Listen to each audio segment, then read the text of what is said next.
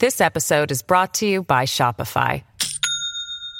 Do you have a point of sale system you can trust, or is it a real POS? You need Shopify for retail. From accepting payments to managing inventory, Shopify POS has everything you need to sell in person. Go to shopify.com/system, all lowercase, to take your retail business to the next level today. That's shopify.com/system. Hello, everybody. This is Marshall Poe. I'm the editor of the New Books Network. NBN listeners like to read books and buy them. So we thought we'd tell you that right now, our friends at Princeton University Press are having a remarkable site-wide sale. You can get 50% off books, including ebooks and audiobooks, with the code 50, F-I-F-T-Y, at checkout until May 31. You can save some real money on Princeton University Press books. I encourage you to go there and check it out. Hi everybody, and welcome back to New Books in East Asian Studies, a podcast channel on the New Books Network.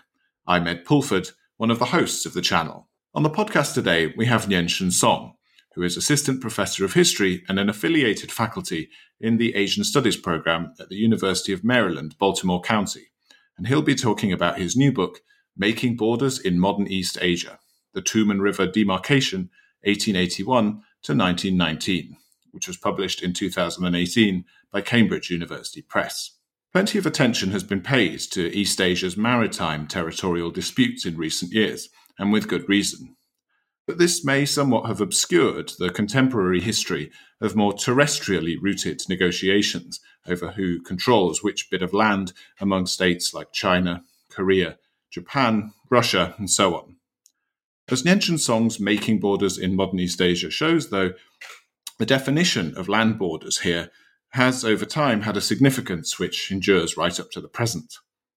Focusing on the Tumen River, which today winds its sluggish course between China, North Korea and Russia, and anchoring himself in a particularly febrile time period from the late 19th to the early 20th centuries, Song takes us into a world of imperial emissaries and warlords, migrant farmers and bandits, as he deftly shows how the borders between these countries took shape before and during their control by the Japanese Empire. Drawing on a quite extraordinary array of multilingual archives in China, Japan, Korea, and elsewhere, the book also takes us beyond these highly local events unfolding around the Tumen a century ago to reveal the central place they played in more momentous multinational affairs. The author's deft marshalling of perspectives and sources reveals the importance of the Tumen demarcation to wider questions over sovereignty, empire, borders, memory, and modern senses of Chinese, Korean, and Japanese identity and nationhood themselves. But the author himself is here to tell us more, and so I'll say Nianshun Song, welcome to the podcast. Thank you, Ed. I'm glad to be here.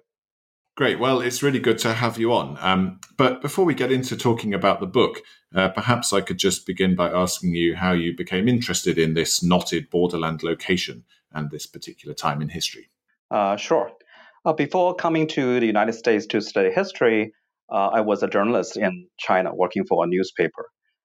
It was not until I was quite late, I remember that was 2003, that for the first time, I had the opportunity to visit Northeast China. I was assigned by my boss to report about the borderland between China and North Korea. That was the background of that story was, the news that North Korea was launching its nuclear project. So that was the first time I visit these borderland area. I have zero knowledge, literally zero knowledge about that borderland before, as a person living, born and living in the capital city, Beijing, for almost his entire life. So the story of that trip was fascinating. It was started from Hunchun, the city you're very familiar with. When you really stand out the corner where the three countries, Russia, China, and North Korea, adjoins together, that was a very interesting feeling. You can see the border, and you can talk to the local people about their story, about their life, but nothing really sounds familiar with your pre-knowledge of border. You think, we tend to think that border is something very absolute. You cannot cross the border without passport, right? You cannot go to another country without a visa. But living in the borderland provide a totally different life experience. That was for the first time I learned that actually in the 1970s and even in the early 80s, people can fairly easily cross the Tumen River to go to the other side. And we all know about, heard about the story about North Korean refugees. The local people, local Korean Chinese, had a very different view. They saw there was nothing wrong with that. Their fellow people seek help from them, and they provide food and medicines and let them go back. It was exactly what they did for decades. So these was how I was interested in this story. So later on, when I got an opportunity to study political science at LSE, I tried to use this experience to write my master degree thesis. At the time, I was pursuing a degree in political science. And then I found out that the poli science doesn't really provide a very useful framework for me to analyze and interpret this kind of feeling about the border, about the local people living in the border. So I think if I really want to discover and rediscover the story and tell the tension across that border, I may have to go to other disciplines. So I found history. That is how I went to the United States. And before that, of course, I read several books written by Chicago professors like President Jeff Dora and Bruce Cummings. So that made me decided to go to Chicago to study with them. That's my story. Right.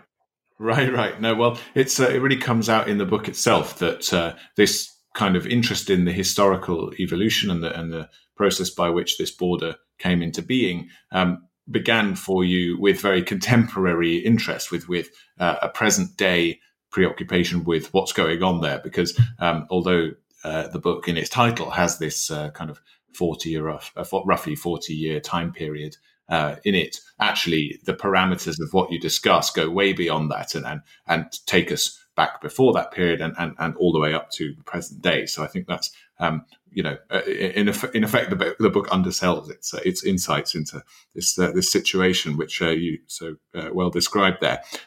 But great. Well, now we know something about how it came about and how your interest started in it. Why don't we get right into the book itself? So you begin the book with a kind of introduction that sets up the particular kind of configuration of places and people around the border point at the particular historical point in time that you begin, the end of the Qing dynasty. But I wonder, actually, before kind of the actual historical content comes to the fore, could you just give us a better picture of the kind of configuration of borders in that region and what it is, the area that we're talking about? As you mentioned, you came there from Beijing. It's not so familiar to many people, including in China or even in Korea or in Russia. So could you just describe a bit more about the particular geography and kind of borderlands configuration of that region now and in the past? Sure. The Tumen River, the main feature of my book, is one of the two boundary rivers separating current China and North Korea. But for many people, the two river borders, the Yalu River is the other river, was always there. That is largely true because the historical record shows that ever since the Ming Dynasty, the two countries sort of decided that the two natural rivers will be natural boundaries of the two countries. So for many people, there's no problem at all. If we didn't live in that region, because that was perhaps one of the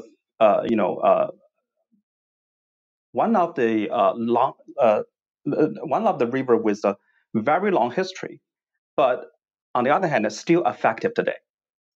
So it at least the history of the border can trace at least back to 400, 500 years.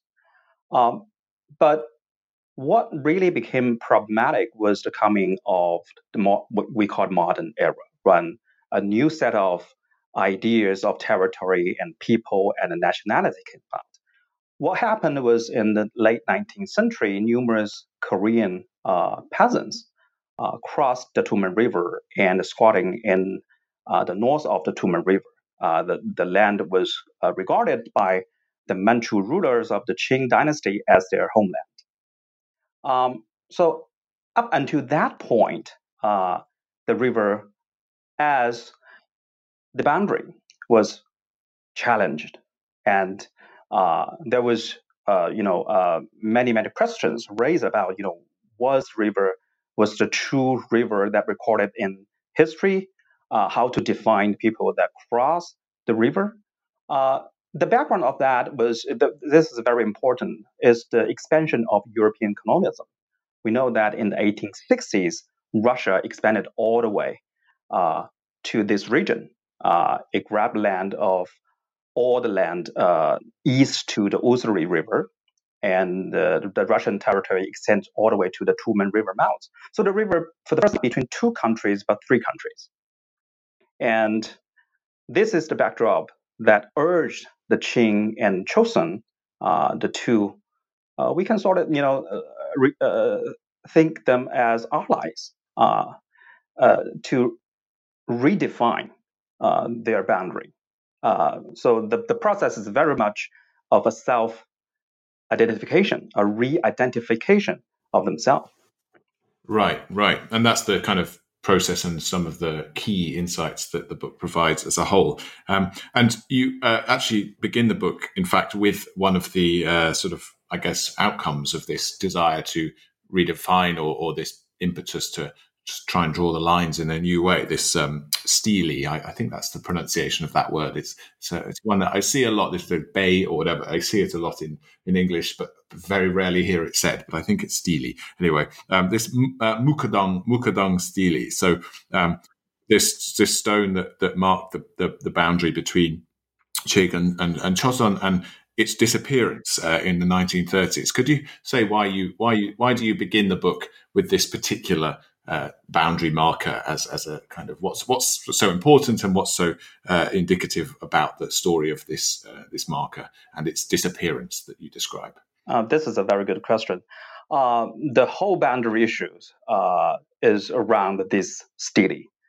In 1712, the Emperor Kangxi of the Qing dynasty decides to refigure out the geography of his homeland, Manchuria. Because at the time Kangxi was facing the geopolitical competition from the north, the Russian Empire, and he found that no one had concrete knowledge about Manchuria, particularly the borderland, not only between Russia and China, but also between China and Korea. So he dispatched this Manchu official named Mukadong to figure out the precise location of the border. But no one really questioned the border yet at the time, because recorded in history, numerous historical records and document that Tumen River and Yalu River were the boundary.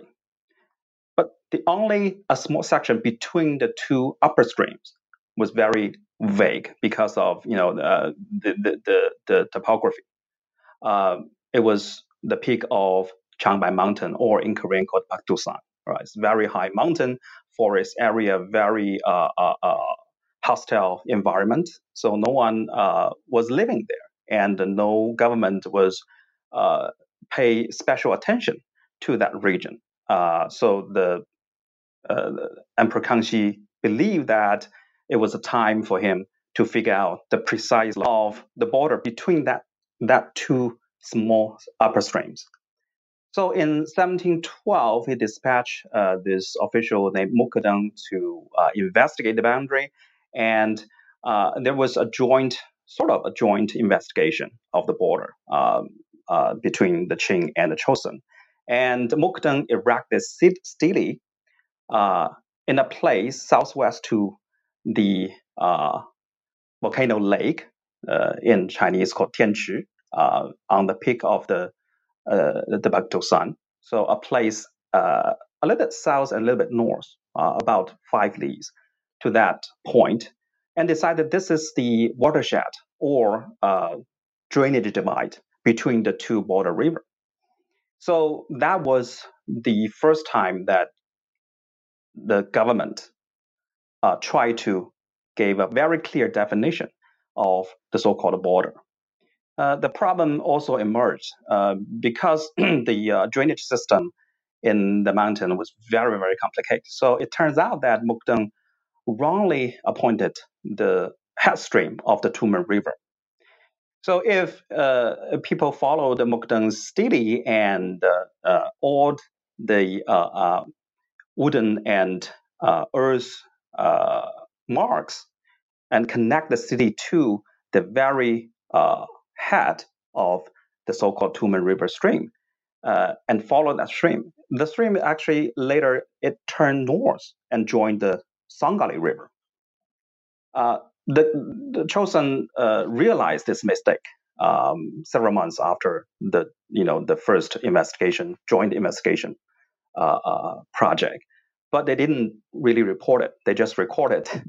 So that city became a point of debate in the late 19th century when thousands of Korean refugees claimed that what they crossed was not the border, but a domestic river, right? The true border, they call it Tumen, was further north.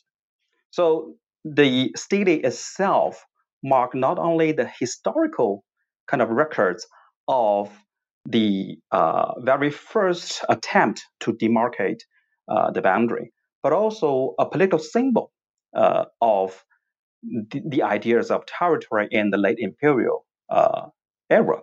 So the disappearing of this stele also has very interesting connotation because, first of all, the time of its disappearing is in July 1971. We all know that what happened in 1971. The Kwantung Army fabricated the Mukdeng incidents and launched a foot attack and occupied Manchuria. So after the Manchuria became a Japanese colony, basically the two colonies, Manchuria and Korea, joined together, became two very important agriculture and industrial bases of Japanese empire. So from the Japanese perspective, there was no need to emphasize that boundary anymore because, eventually they are, the Korean and Manchuria are like two provinces of Japanese empire. So the disappearing or, the stealing of that city had this very interesting political connotation, that very specific moment. That is one of the main reasons I choose this moment to start my book. Yeah, and it's a particularly kind of compelling example or a kind of almost biographical account of how borders and the ideas around them have shifted in this region, and I suppose in other parts of the world too over time. And the fact that there are these long written records that you draw on from both sides of how the line was defined or how the boundary between these imperial spaces was demarcated, it gives a particularly clear clear sense of what kind of went on when different political bodies were trying to work out where their boundaries lay in an era but well before the kind of cartography that was introduced from Europe later on, and before or around the same time as the first cartography was coming in. But I mean, the detailed knowledge of this region was not so clear, and so I think this kind of long biography of this particular stone is very revealing of a kind of the broader story you tell of the transition from a sort of pre-modern sense of where boundaries are to this territorial or borderland modernity. And so I'm just wondering, also in this introduction, you kind of place the book as a whole in the context of studies of borders and focus on nation states or non-focus on nation states. So could you say more about how you see the role of very local events like those surrounding this Mukadong Stele? What is the place of such intimately local affairs in the broader kind of world historical or regional historical currents that you investigate? Yes, I think first of all, I am writing a local history, but not from the local, just the local perspective. I try to relocate these local events in a broader framework, because this is a borderland. So it immediately involves not just one country, but multiple countries. So we have to, sort of bring in a regional geopolitical framework to understand why such an event happened. Otherwise, like many previous studies that done by the Chinese, the Korean, or Japanese historian, you are just talking about a border dispute from the perspective of your own country. You're arguing about the sovereign rights of this borderland, to which country these land belong to. That is precisely the perspective I try to avoid. I think to understand the whole picture of these events and its significance, we have to really relocate these local events in not just one country's framework, but multiple countries' framework. And to this end, it's also useful to bringing the global perspective. That is, the coming of the European colonialism and a whole new set of rhetoric to redefine land and people. So I think is only use these multilateral, I call it multilateral and multi-layered perspectives, can be a little bit, getting a little bit closer to the true significance of these history of not only the demarcation, but also how the people and land, the ideas of people and the land involved in this critical 40 years. So, well, that leads us on quite neatly to chapters 1 and 2, which kind of delve a bit more deeply into the negotiations and the kind of transformations in territorial and borderland understanding that were occurring both in China and in Korea, which we can use as shorthand for the Qing and Choson, sort of dynastic spaces towards the end of each of those kind of dynasties. So in terms of the level of understanding and detailed knowledge of this region from each side, and as mentioned, one of the strengths of the book is that it does kind of adopt this multilateral, multi-perspectival approach. How did the kind of transformation occur from what the Choson and the Qing considered to be territory, considered to be sovereignty over land? How did that change in this late imperial period? We have to first understand the bilateral relations between Qing and Choson. That relation is often tagged as so-called tributary relations or tributary system. So it is not a normal, quote unquote, normal international relations as we understand now, because they have a very special bondage, bound by ritualized political performance and trade and so on and so forth. So at the first phase of the negotiation, both sides tried to really manipulate and use these kind of special relations, special bondage, and use the traditional rhetoric to really get their own best interests out of this negotiation. So it's not to say that they don't really care about their national interests. They do. And both of them knew precisely how to use these tributary rhetoric to get the best interest. So the seeking for the best outcome for their own state. This hasn't changed in the entire process, but the rhetoric changed. So in the first phase, both sides try to say, because we have this special interest, so you need to yield it more than I do. And they both use quite skillfully the historical argument, try to seek a geographic or spatial resolution for the dispute. This is something I found very interesting. So history is a sort of a guideline to the topographic investigation. So it's not to say that what happened in the local situation was not important, or it's not to say that the geography didn't important. No, but geography have to be understood under the framework of history. So it's part of history. So that is a very interesting aspect of the first phase negotiation, in my view. And I mean, actually, sort of on that point, especially from the Chinese side, the Qing side, what was the sort of place of Manchuria, of this northeastern region, within the kind of self-imagination of the Qing as a political body? I mean, how much was the relationship of the center in Beijing to this kind of origin region for Manchu people? How much was that kind of predicated on ideas about who lived in the territory, or how much the history of the Manchu people was rooted in the geography, as you say? I mean, what's your perspective on the particular place of Manchuria within Qing history, if you like?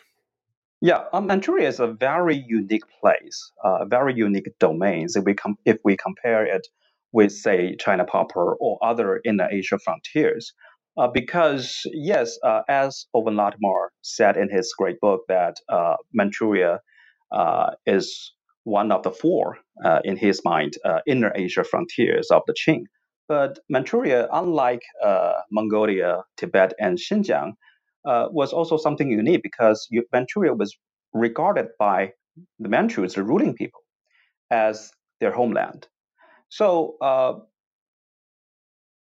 unlike the policy that the Qing implemented in other Inner Asian frontiers, for example, immigration, military conquest, and set up various kinds of administration to rule local people. In Manchuria, it was basically the opposite.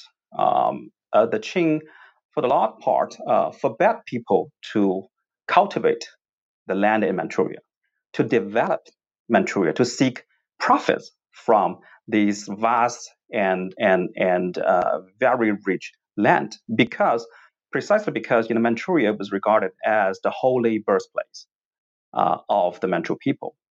But that changed in the 19th century significantly. As I mentioned before, the Russian expansion greatly alerted not only the Manchu elite, but also the Han elites. So that boundary dispute happened also in a very interesting moment, that people in the Qing court in Beijing start to rethink about the significance of Manchuria. So a lot of the Manchu and Han elites argue that we need to explore this frontier, we need to use the frontier, we need to make the frontier part of the so-called hinterland. And that happened precisely at the moment when they found out that numerous Korean refugees crossed the border and reclaimed the wild land there. This episode is brought to you by Shopify. Do you have a point of sale system you can trust, or is it a real POS? You need Shopify for retail. From accepting payments to managing inventory, Shopify POS has everything you need to sell in person. Go to shopify.com/system, all lowercase, to take your retail business to the next level today. That's shopify.com/system.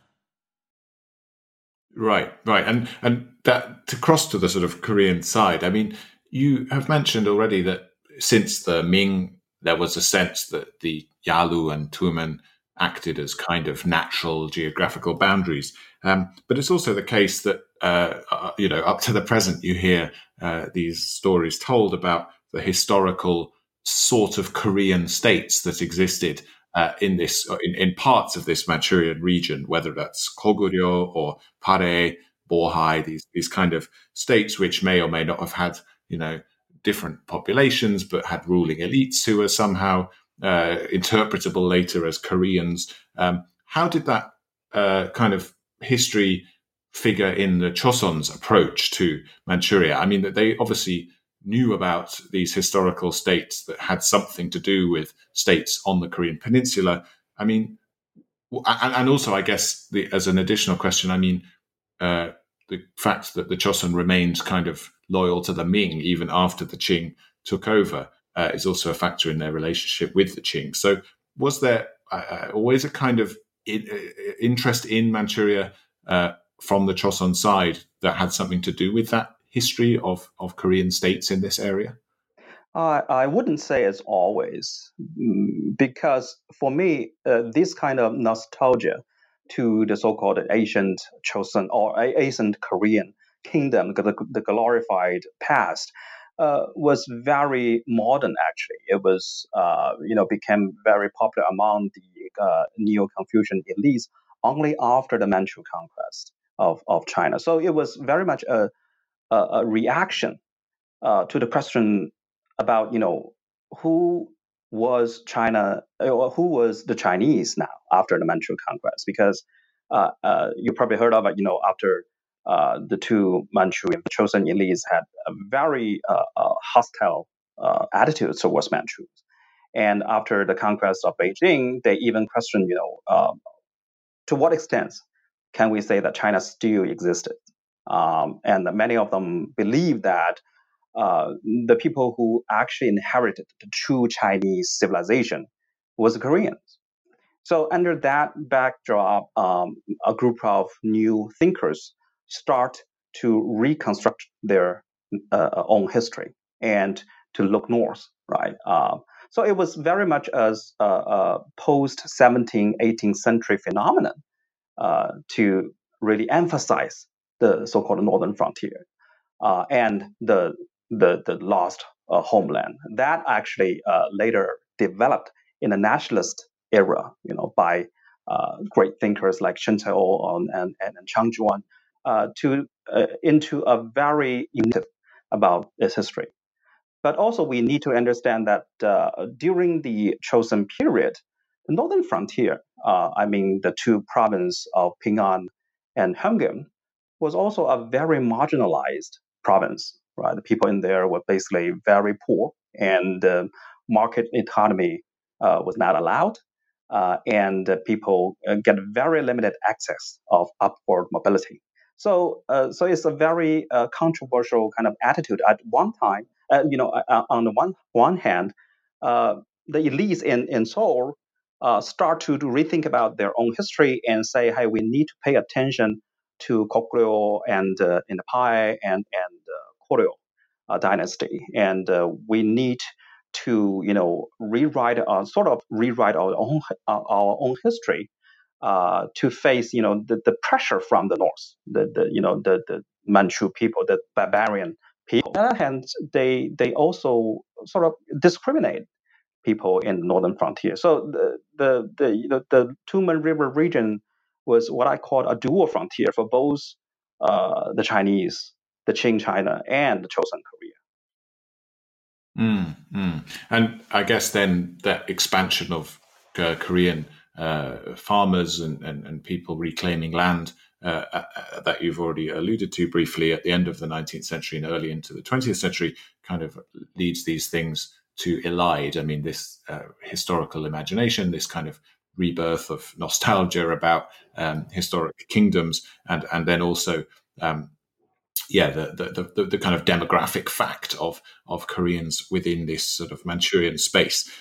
So moving on through the book into chapter 3, you describe how, with the arrival of Koreans in this area, there came sort of an understanding of this area as Kandor or Jiandao in Chinese, and that kind of became a particular region over which some of these negotiations around territory and borders took place.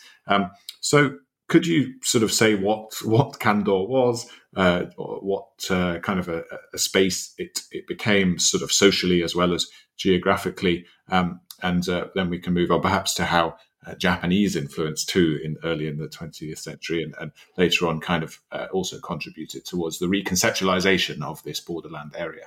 Sure.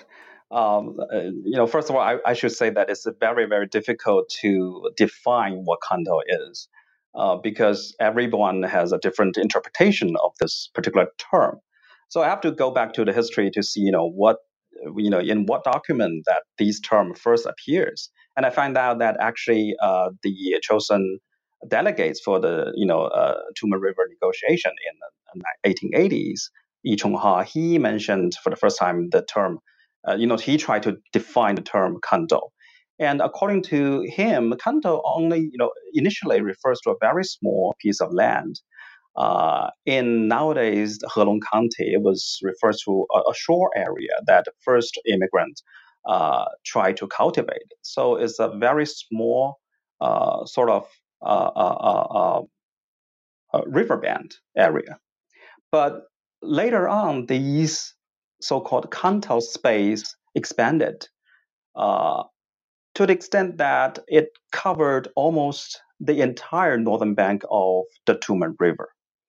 By the late, by the end of 1910s, Kandor was the home of roughly 300,000 Korean refugees. And it became literally a Korean space beyond the Korean state. So that's why I think, by investigating the history of this term, I try to demonstrate that, the term itself refers to different things, different space in different time. And not to mention that different people use the term in a drastically different way. For example, the Chinese government never really recognized the legitimacy of this term. So although the historical books recorded this term Jiandao, but when they mention Jiandao, it's always in quotation mark because it was not a legitimate term for the Chinese. Whereas the Koreans use this term inconsistently. I read some contemporary documents. One of the most exaggerated definitions of Kandor is include such a vast area from the Liaodong Peninsula all the way to the Russian Far East. So it's 2.7 times, or I can't remember the exact number, 2.5 or 2.7 times bigger than the Korean Peninsula itself. So this is something. Well, I think we need to, seriously consider why this was the case, because it was an imagined space, right? But people tried to give it this imagined space some concrete content and meaning, and that was precisely the process. The process itself is precisely what we should pay attention to and try to understand and try to interpret. So within that sort of imagination of this area, as you say, Kandor Jiandao, which has these shifting parameters and very different connotations for different groups of people. I suppose the most significant sort of group within that are these Korean migrants. So how did their presence there sort of inform negotiations over who the land belonged to, and also who they were, who they were subjects of, as they came into this area at the end of the Qing dynasty, into this region, which, as you already said, had been kept deliberately empty by the Manchu Qing government as much as possible. How did discussions over their belonging to either the Choson dynasty based in Hansong in Seoul, or their kind of potential sort of becoming citizens of the Qing. How did those kind of negotiations play out? This is a terrific question, Ed. I think one of the point that previous scholarship missed was the agency of local people, namely the Korean migrants living in the border area. So in chapter 3, I try my best to give their voices certain weight. In the local area, local residents played a critical role.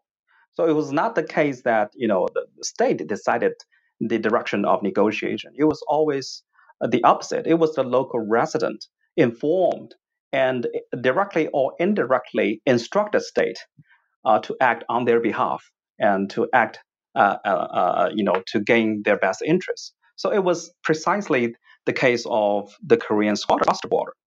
They are not a consistent group, right? Some people believe the bad interest is to, argue for the territorial rights for the Korean government. Some believe that the best benefits for them was to join the Qing and have the, sort of register themselves to the Qing government and have the rights to own land. And they all sort of involve in these negotiation process with both government. So the Yanbian area, nowadays Yanbian area or the so-called Kendall area, was actually developed by these people, right? And their true choice to align with either government very much shaped the negotiation process and very much shaped the modern development of local ecology and local society. So that's why you're right. In chapter 3, I try to show who is really shaping the form of the society across this border river, and what's the connection between people living in the north and the people remain in the south.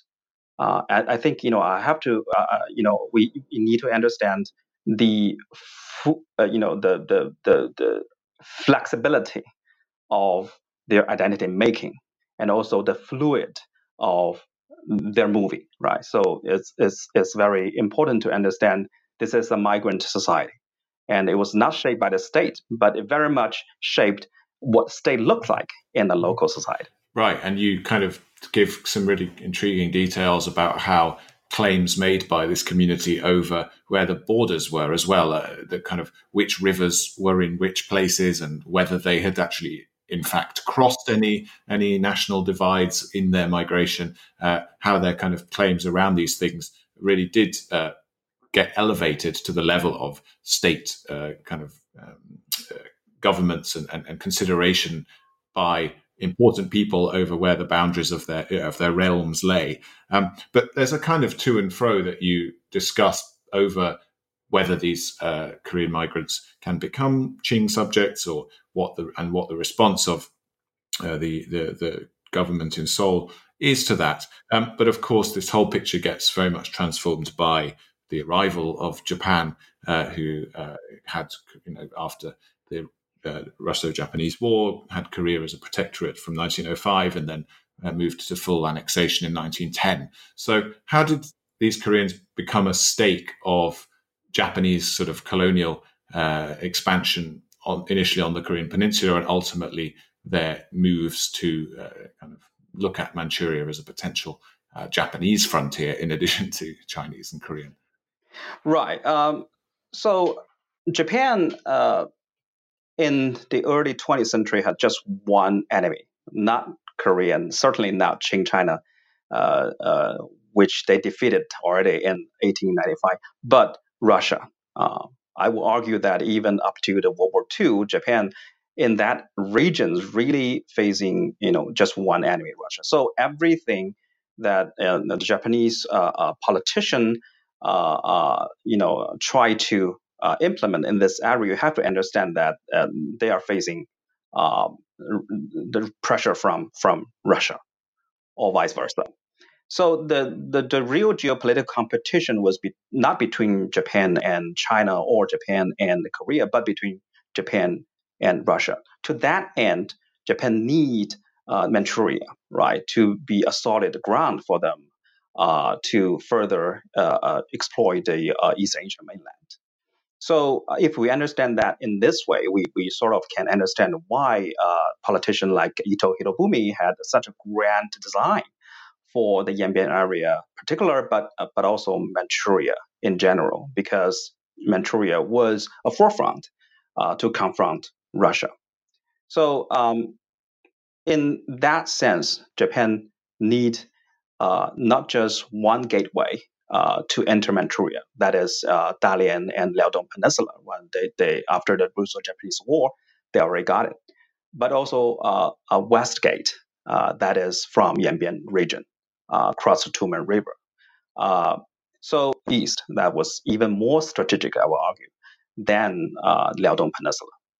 So Japan, desperately need that kind of geopolitical spot, and they found, the most convenient way to do this is to claim that since Korean was sort of quasi-Japanese subject, then Japanese has the really not only the right but also the obligation, to protect Korean from the Chinese officials and the bandits.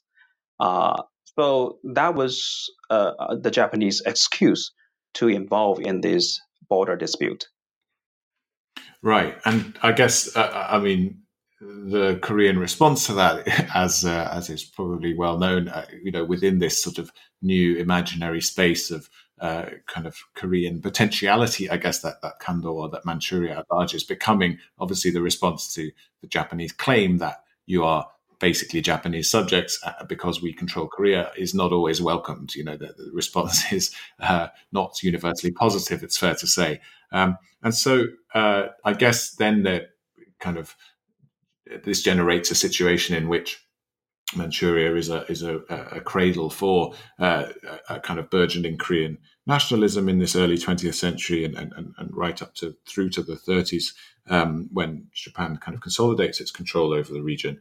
But you mentioned there bandits, and they are a kind of this is a key concept within these kind of efforts of Japan to govern this region. How do you see? It's an unclear category for a start because everyone just calls everyone else a bandit in order to try to discredit them at this time. But how do you see the role of banditry per se within this kind of frontier society and in this kind of cauldron of developing nationalist consciousness and hardening of borders and so on? Again, this is a great question.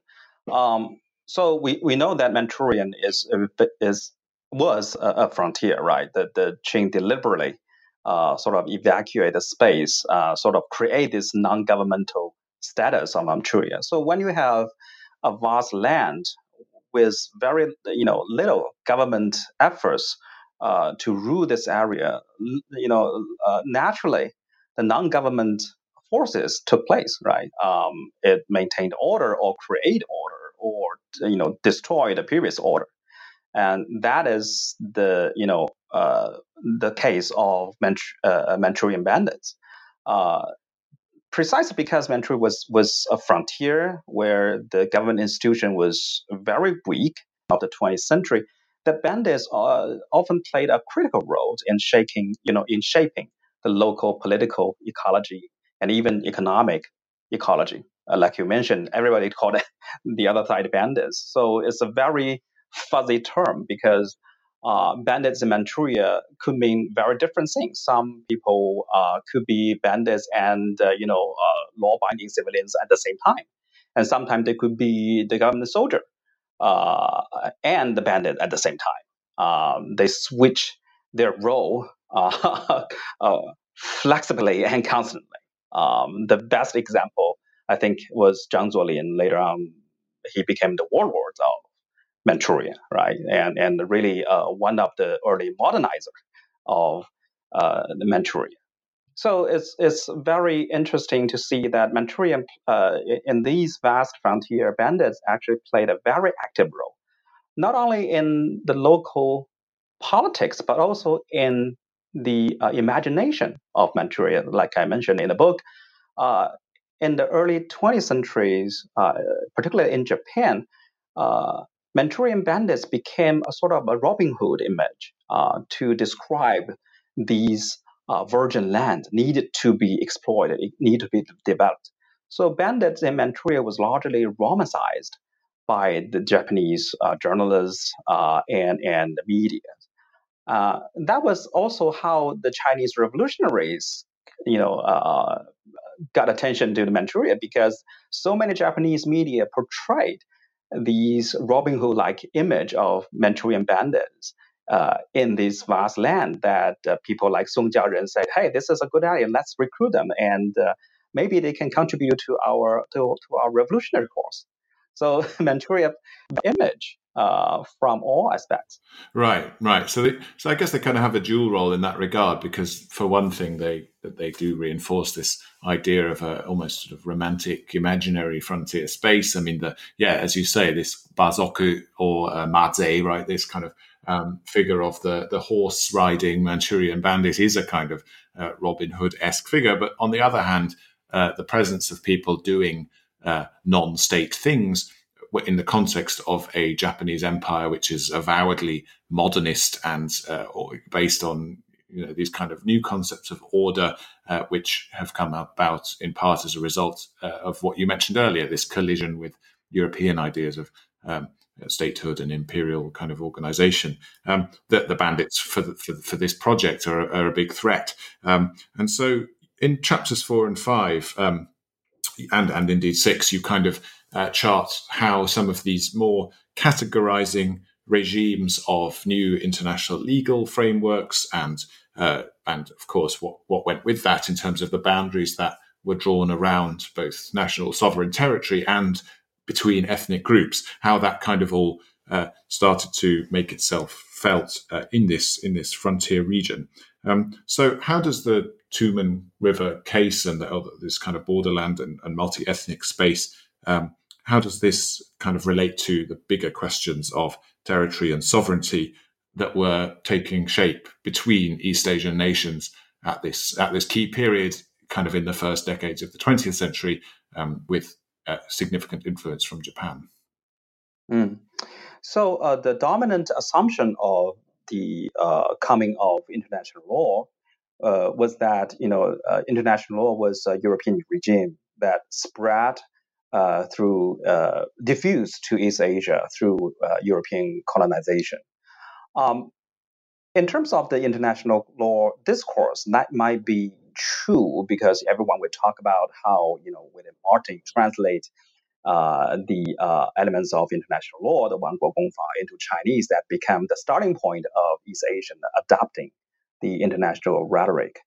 But in this book, I try to give a different picture to see how the local people, local agents actually implement the new rhetoric. And I found that, rather than saying it was a completely foreign idea, the local agents try to mingle the traditional rhetoric with the new rhetoric, and to give the new, source of legitimacy an old content, an old sort of connotation. To say this is not something new. This is something we always did, right? In the back. So all the three sides manipulate the international rhetoric to argue for their territorial rights. And in this case, and also I used the episode about how the new ideas of no man's land, terra nullius, was used by a Japanese jurist to try to redefine Kendo, to say that maybe the international law itself was not entire European invention. Ever since the 16th and 17th century, through the Jesuits and through other visitors, European visitors to East Asia and vice versa, the two sides of the Eurasian continents already in a constant legal negotiation and conversation about the ideas of state and territory. So they just borrowed from each other without clear conscious to do so. So in my case of the Tumen River, I showed that the very ideas of international law or use of international law was not that new to the local people. They knew this is a new regime, but all they do was to try to give these new regimes an old meaning. So in that case, the transition from so-called pre-modern to modern is not, after all, not that clear in this frontier region. That you can be transit forward or transform backward, or they really hibernated. This is something I found in my research. And this is why the sort of real local perspective is so important, because at a kind of macro level, you can't tell so easily that these older ideas or that this kind of gradualist kind of almost bricolage kind of approach to assembling an understanding of what a legal regime is and who is who and what territory is. You can't tell that kind of process is occurring if you're focusing on the kind of interstate relationship only. The kind of close at hand Tumen focus is what gives this so much nuance here. But I mean, and then just to sort of finish out, I mean, your conclusion, it offers a few kind of very, I guess, revealing biographies, brief biographies of a few figures who continued after the period in question to play salient roles within broader regional affairs, showing just how much of what was going on around the Tumen during this period ended up kind of projecting into wider relationships between each country and each political center in the ensuing decades. And then you finish with a kind of quite poignant epilogue about a much more recent film, Tumen River, Korean film about this borderland area. So could you just say why you chose to have that as your kind of coda, and in a way what the contemporary situation in Yanbian, as it is now called, still owes to this historical period that the book focuses on mostly? Oh, thank you. I'm glad you mentioned that epilogue. This is where the project started. As I mentioned, this is how I first interested in this area, because of the contemporary issue of the refugees and border crossing, so on and so forth. And Zhang Lu's movie was a very revealing case to show that how local people, Zhang Lu himself was Korean Chinese. He was born and raised in Yanbian area, and the film was almost a documentary to show how the local view these phenomenon. But more importantly, I think Zhang Lu provide an alternative understanding and the resolution of the territory tension or the national tension that persisted in East Asia region for over 7 decades, if we count World War II as the sort of a starting point, the Cold War and post-Cold War. Because in that film, there wasn't really clear ideas of national boundary, national interests. We saw a border that was constantly violated by the local people, by the local society. What bind them together was a kind of like family tie, relatives, kinship, friendship, a promise to your friends, friendship, right? So this is a very unique humanistic aspect to understand what border means, what border and boundary actually means to local society and local people. That perspective was rarely found in any of the historical or political narrative about any boundary or border. So I think it provides us a very valuable sort of perspective to understand the true meaning of the boundary. And they also, the Zhang Lu's interview remind us that the physical border actually didn't change at all, right? When I read his word, I realized that no matter you call it Tumen or Tuman, the physical border was always there. But we can't say that history didn't change anything. History moved, right? His history is, rhymes. It didn't copy, but it rhymes.